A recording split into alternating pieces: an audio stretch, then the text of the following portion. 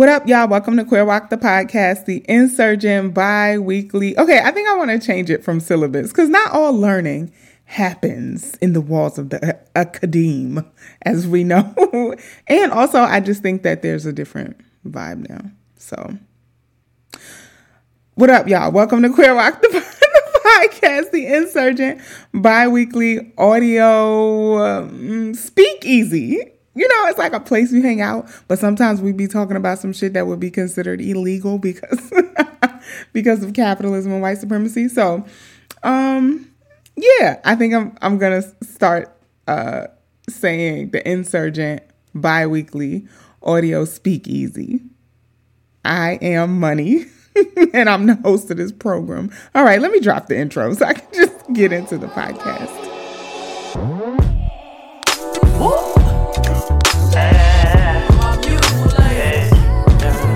Love your chocolate demeanor and your cocoa kisses. I see your glow from a distance. Your vibe inside my submission. I give you all of me. Wanna make you proud of me. We see the God in all you do. Your light is harmony. Hey, every type, darkest night, brightest light. I'm loving your soul. They hate you, replace you, taint you, but know that you go worldwide from every continent. I just want you jiggle a little bit. Move them hips, feel that bliss. Hug your sis, make a piss. Don't resist your temptation. You're amazing, no limitation. My favorite in this matrix. We move by your vibration, and that's love.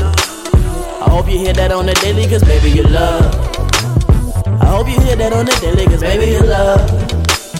I hope you hear that on the daily, cause baby you love. You love. Hey. All right. So if you are looking for the podcast in the social media world, you can find us on Instagram and Twitter at QueerWalkPod, P-O-D. Find us over on Facebook at facebook.com/QueerWalkPod. The Tumblr is queerwalk.com. And you can listen on all your favorite podcast platforms: Spotify, SoundCloud, Stitcher, Castbox, Pocket Cast, all the spaces. There's two major ways you can help support and sustain Queer Walk the podcast, and I'm going to tell you about those two ways. The first way is by loving us out loud. Share the podcast in your stories or put a friend onto it. Maybe put us in a group chat, share the link somewhere. Request topics and queer walks of the week. You can send me your Curve Chronicles. Use the hashtag Queer Walk on all things to talk the podcast. Just share. Let folks know you're listening. And the second way that you can contribute is by giving me your money so that I can get some help over here and continue to sustain, the mic being on.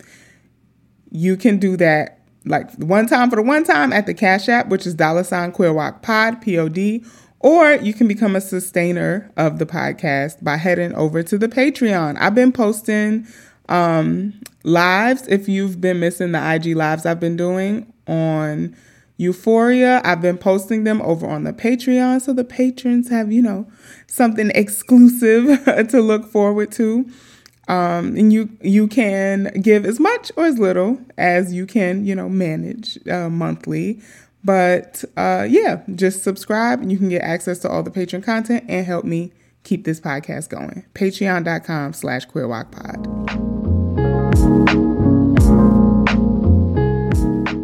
All right, I'm going to move it on along to the Queer Walk of the Week segment.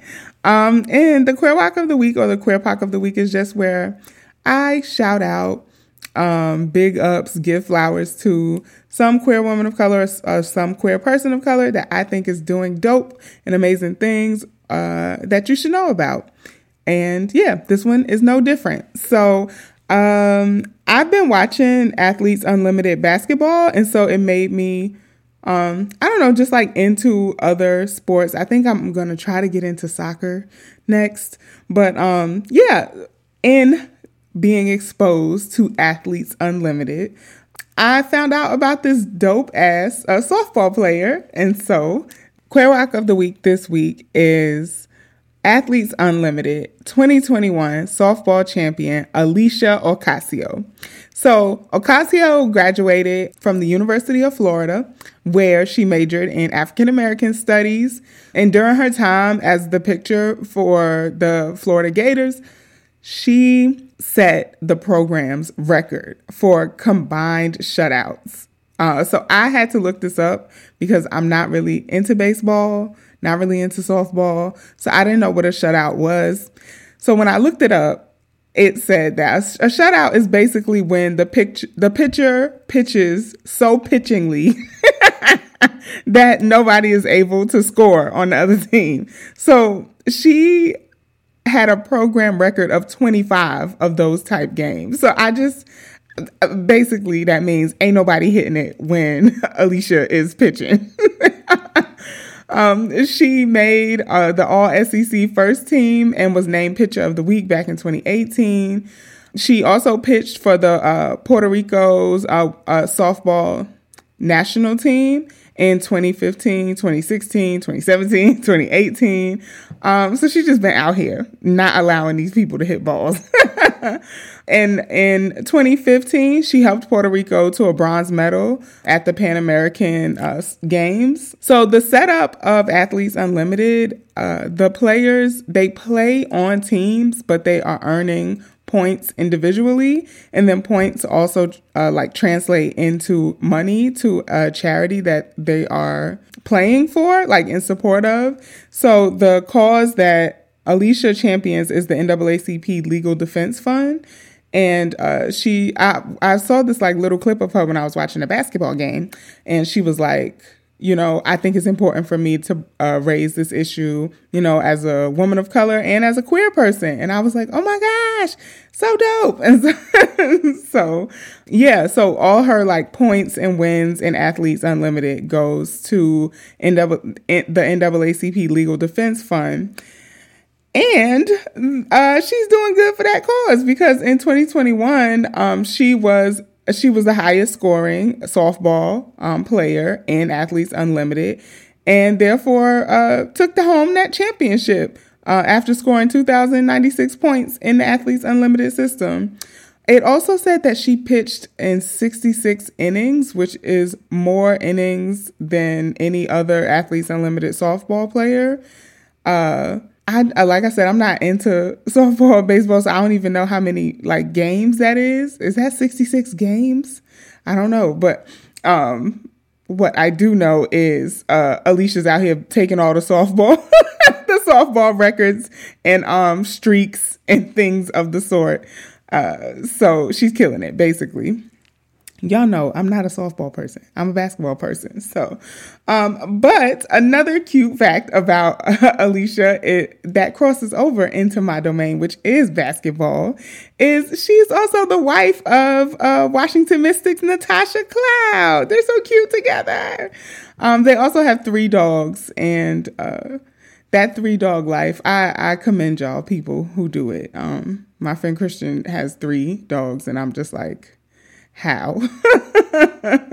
So, yes, shout out to Alicia Ocasio for not allowing anybody to hit a softball in the Western Hemisphere.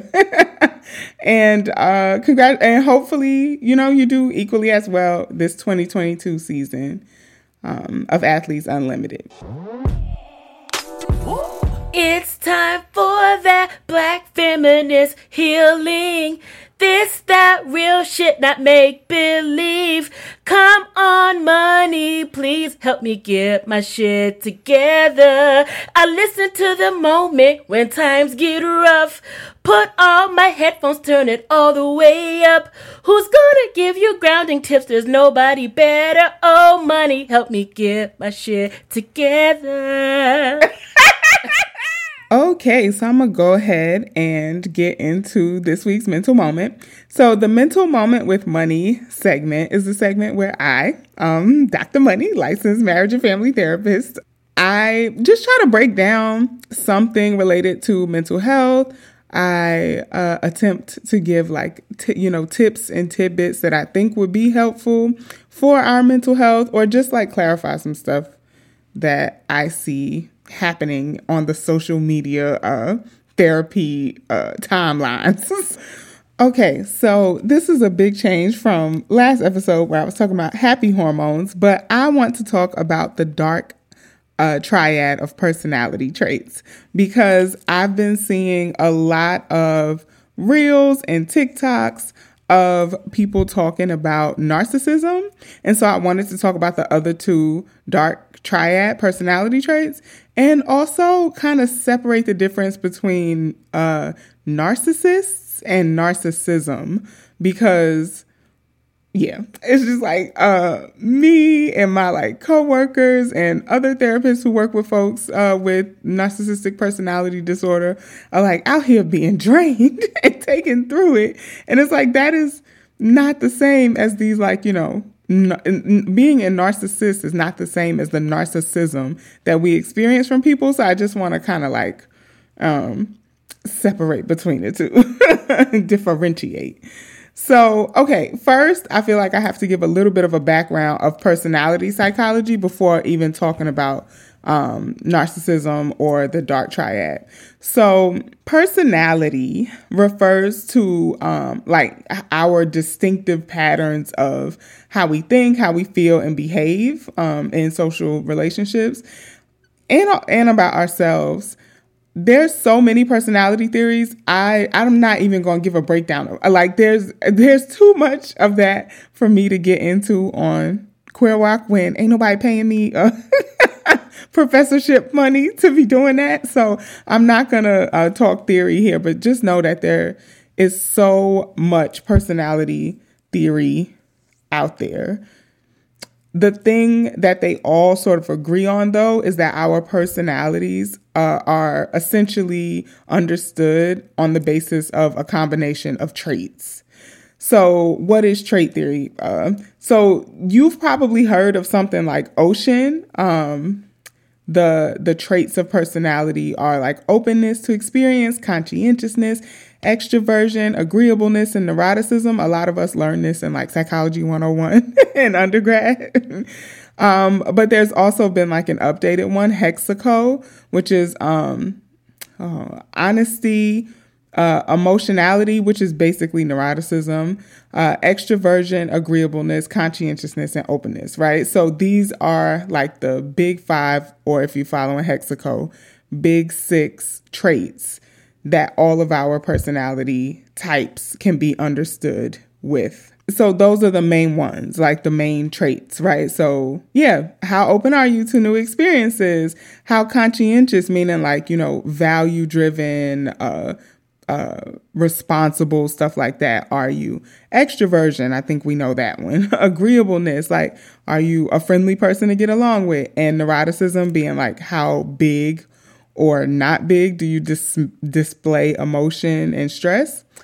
So essentially, personality psych says that all of our personalities are a combination of different iterations of those traits. Some of y'all probably even know like your Myers-Briggs, like that's one type indicator, right? I remember back in the day, Tumblr, everybody used to have their Myers-Briggs in their bio. I think now we see astrology functioning in a lot of the same way, that people sum up their personality with their like sun, moon, and rising, So that's trait personality psychology. But a little bit more than the way we talk about it, personality traits don't just describe our confidence or help us like compare ourselves to other people. They outline our tendencies of how we think and process social interactions. Our personality traits do. They give us roadmaps for how we most likely will behave in any given situation. Personality traits have even been linked to some health and well-being outcomes and our relationships with others, obviously, because I remember I had this professor in personality psych who questioned if our personalities were ours or if they lived in the brains of everybody we know. And it's like, that's where systemic therapy comes in, and we know that our personalities are a dynamic between us and others. So these like ways that we can predict how we're going to be, that's what we call personality. It's also connected to our mental health, how we process stress, obviously our relationships with other people, even our sense of reality, living in reality, right? So currently there's 10 diagnosable personality disorders in the DSM-5. And let me know if y'all want me to do like a series on those, because I've been thinking about doing a series on the personality disorders because I think they just are misunderstood and get kind of like a bad rep. So I wanted to do a series, but I didn't know if y'all would like that as a mental moment thing. So let me know. Let me know if you want to learn about the personality disorders. In order for it to be classified a disorder, essentially one of your personality traits has to be up and stuck. It's it is long-term, it's disruptive, it's pervasive in every relationship in your life, and it's causing dysfunction and disruption in your life. So even though narcissism is just one of these traits, narcissistic personality disorder is one of these diagnosable personality disorders. So it's 1 of 10. Okay, so now I get to run it back. After I kind of went down what personality is. So narcissism is not the same as narcissistic personality disorder for all the reels out there and the TikToks diagnosing people as narcissists. So what is narcissistic personality disorder? What makes someone a narcissist? So NPD is characterized by a significant impairment in your own functioning due to viewing everybody else as inferior to you, this inflated sense, or the word they use in the DSM is grandiose, sense of self, and being intolerant to disagreement. So you can't withstand somebody disagreeing with you. You can't withstand being questioned. Like if somebody asks you why you're doing something, a need for constant and excessive praise or admiration from others, an impairment in being able to have empathy for others. So it's not that narcissists don't have empathy. It's that there's something off about the way they go about being empathetic for someone. So empathetic only to the point that it serves them, for example. So it's you don't see all of the impact you're having on me. You can't see it from my perspective in that way. You can only see it as far as it gets you what you want from me. Another key thing that I haven't heard people talking about on social media about narcissists is narcissistic personality disorder. They use, let me see how I can describe this. They use these self-esteem boosts to regulate their emotions. Narcissistic personality disorder, or being a narcissist, is like a maladaptive coping tool, right? It's just a coping strategy that unfortunately impacts everybody else around you in a very negative way.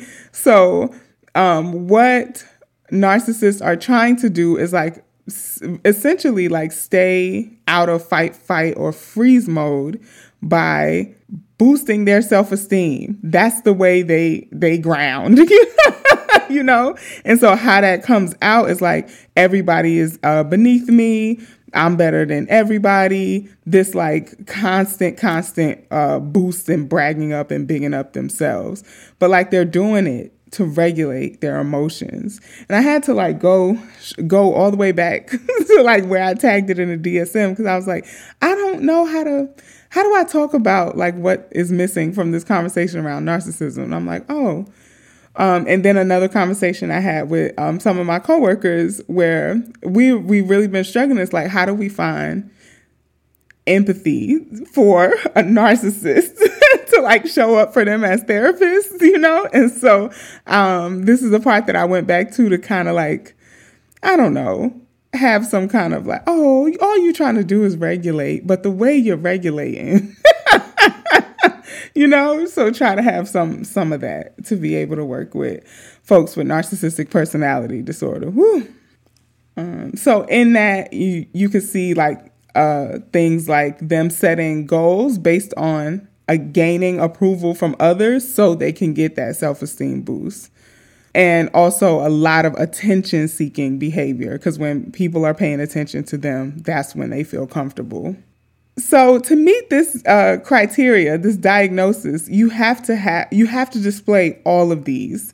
Like I said about personality disorders, they're kind of like traits of our personality go up and they get stuck. So you might have heard some of this stuff in here that you relate to, because narcissism is a trait. So we all land somewhere on the spectrum of narcissism. There's a narcissistic personality inventory, I think that's what it's called. But I know it scores you from 1 to 40, and most people fall around the high teens range. So we're most of us are pretty much in the middle on the narcissism scale. And people that we would diagnose as narcissistic personality disorder are high 30s scores, right? And there's consistent research that only about 1% of the population will fall into this, even though you would think that the numbers are skyrocketing, how much people are talking about narcissism. It's only estimated that about 1% of the population could be diagnosed with narcissistic personality disorder. So I don't know. Does that make it clearer? Like you can exhibit narcissism, that doesn't make you a narcissist.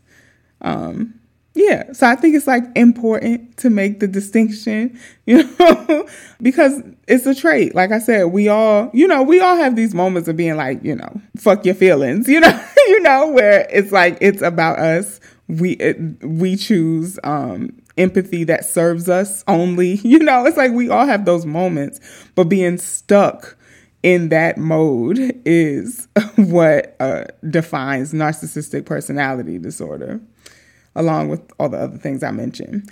So again, narcissism is only one of 3 personality traits that make up the dark triad of personality traits.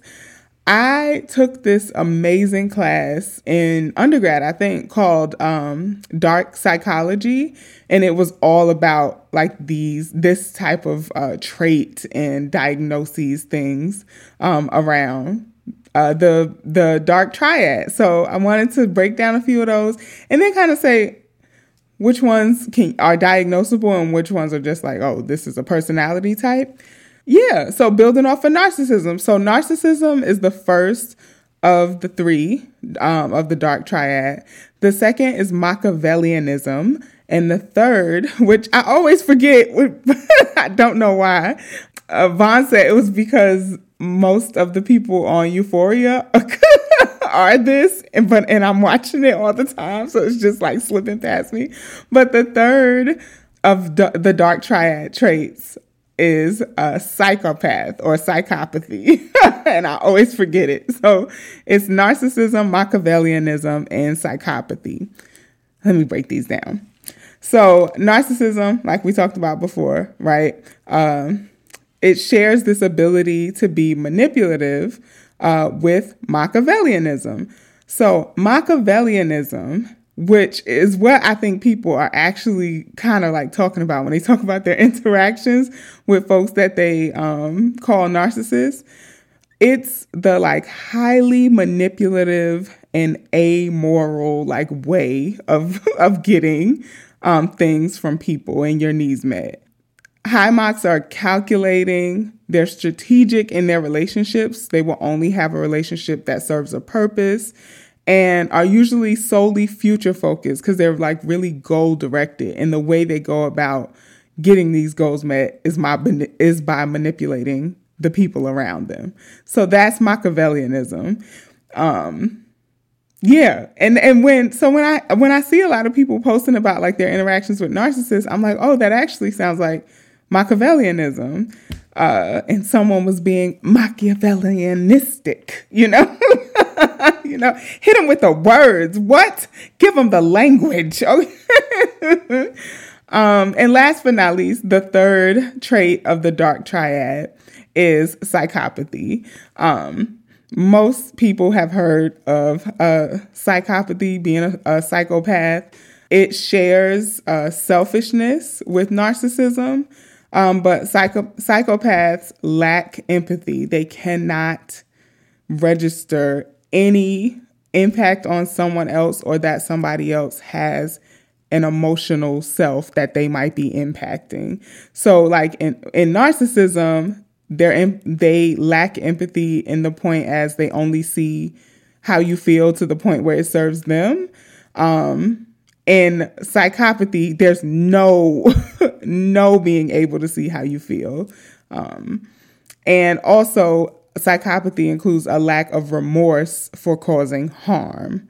So you can't access that other people have emotions, and you lack remorse when you cause harm, because of course you do. You don't register that you hurt somebody else, right? So my favorite psychopath is Villanelle from Killing Eve. But yeah, so psychopathy. So you actually can't get diagnosed as a psychopath or a sociopath. The closest diagnosis to that is like antisocial personality disorder. So, and again, if y'all want that personality disorder series, let me know. Okay, so that is the dark triad: narcissism, Machiavellianism, and psychopathy. So maybe someone isn't a narcissist. Maybe they're just exhibiting narcissism. But maybe they could be a psychopath or Machiavellianistic. So, categorize them accordingly.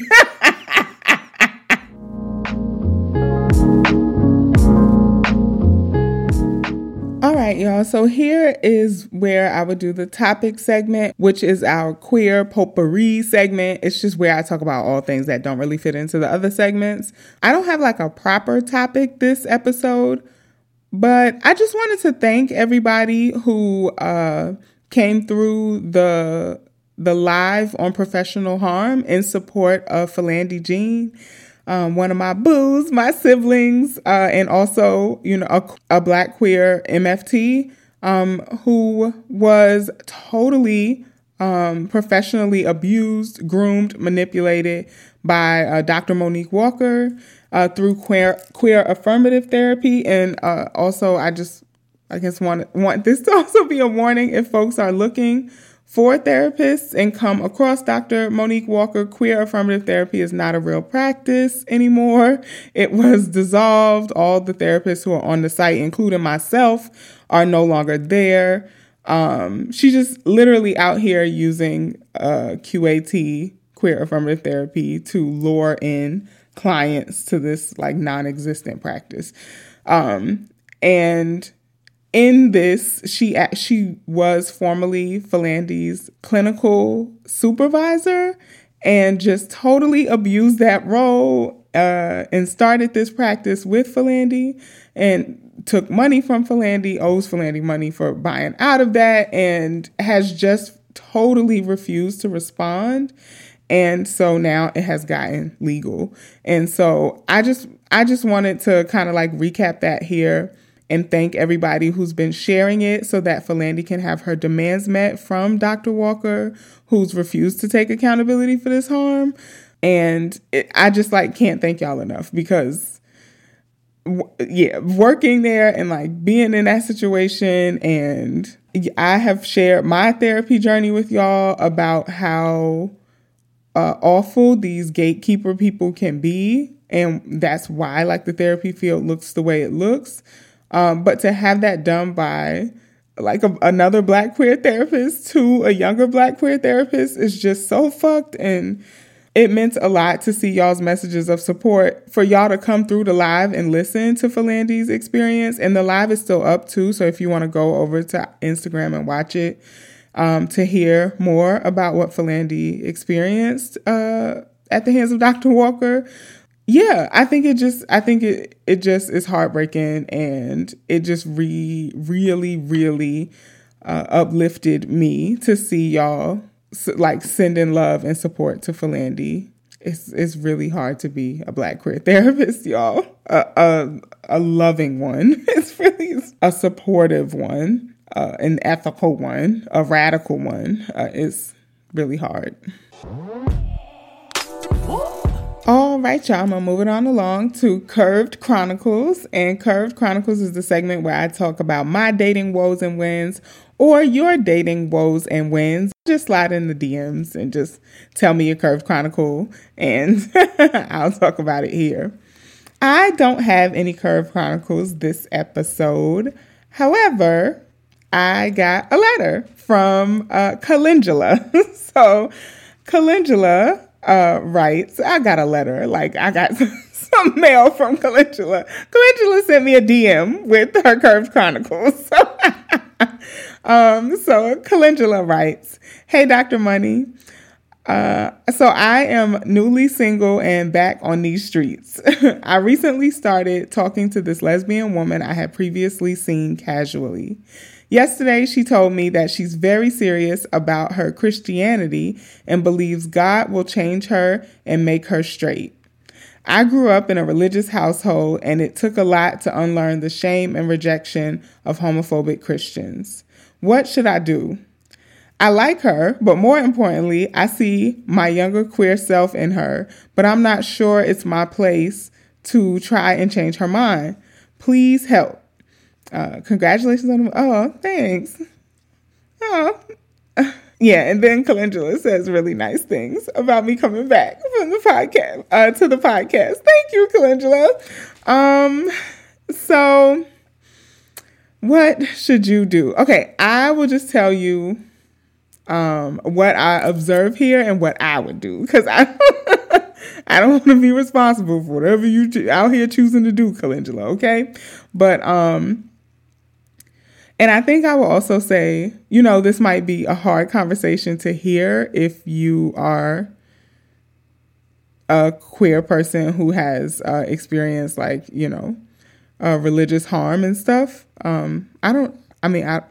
am not, so I don't know if I'm going to talk too much about that, but just wanted to say just a blanket statement in case I do, and folks need to fast forward. I'll put the timestamps. And I always put the timestamps for the segments in the episode. So here's the thing. This is what I think, Calendula. Two things. The first is, I think there is a difference between someone who doesn't want to be public about a relationship, like someone who's not out, and someone who believes that this is a wrong way of being in relationship, to be gay, right? And so if it's a sin or if it's wrong or whatever, I think it's different if it's oh, I'm navigating my identity in this way and I don't want these people to know, and for employment and safety and all these things, that's different. I feel like that's not the same as, it's just not the same as thinking that there's anything inherently wrong with being gay. But thinking that this is wrong because of religious beliefs, it is. It's a fundamental value that you have, that this is not an appropriate way to be in love. And I don't know if I could be with someone who had that as a framework that they were basing their lives off of. Because then for me, what a relationship means is we have some kind of shared understanding, shared politics, shared value about the future, and working towards that together to achieve it. And if you follow a religion that believes that our way of existing is wrong, I just don't think that we would have enough of a common whatever, a shared whatever to build a relationship on. The other thing I was thinking is that you are identifying with this past version of yourself that knows what it's like to be in spaces with homophobic Christians. I don't know if that's a good thing to see in a partner, a potential partner, because you're trying to go into caregiver or fixer mode for a past version of yourself through this partner that you see in that past version of yourself. And I just think when you start to try to heal your parts in relationships, it's always a recipe for disaster. I think it's much better to like self-reflect on parts of that past version of yourself that might be in pain. You didn't even realize was still in pain from having experienced those like religious hurts in that way. But I think, I just think anybody who can't reconcile their religion with their sexuality, I just don't know how to inhabit a relationship with somebody like that. She's told you that her religiosity leads her to believe that God will make her straight one day. So like, what does that mean as far as you having a relationship with her? Like, it seems pretty impossible, or at least like you're going to have a relationship that's constantly on borrowed time until she becomes corrected by God. Like, what? I think all that just sets you up to have a really lopsided, caretakery ass relationship that I definitely wouldn't want to have. So I don't know, Calendula. That's where I'm at. And I mean, part of my reaction to this too is, just poor baby to the to the woman that you're interested in. Like, because it's making me think that she needs representation of queer Christians who have done the hard work of, it's like a paradigm shift to start to believe in an entity of power that does not see you as less than or wrong. That's a whole shift away from being taught like this really harmful, like, you know, gayness is a sin, Christianity, God stuff out. You know, it's just like, that is that's just like a fundamental shift in your like meaning making system. And so I feel really bad for her. And also like, I'm just thinking about, how do you get to this point in your life without doing that reflection and seeing, you know, other queer Christians. And so it's like, I just feel like, wow, how, what does her community look like? Poor thing. So yeah, it's like I have that space of like, maybe I'm in my empathy bag because of the mental moment this episode, but it's just like, that is also a part of my reaction. But I just know that I could not be in a relationship or even dating someone who still has like a religious or meaning making system that says we are wrong because we love each other. So yeah, I couldn't do it. Calendula. I hope that helped.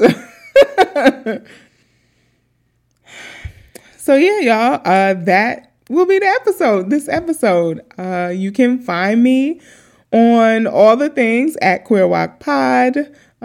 Send me a message on all the things. Use the hashtag QueerWalk to respond to all things the podcast.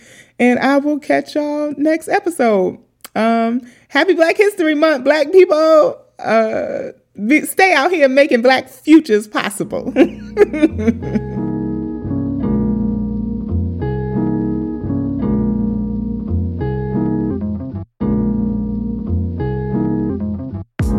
This episode of QueerWalk the podcast was made possible thanks to the monetary contributions of Callie, Katrina, Erica, and Nicolette, who all became new patrons. Thanks, y'all. This episode was also made possible by the listeners in Clapham, UK, Williamstown, Massachusetts, and Hackensack, New Jersey.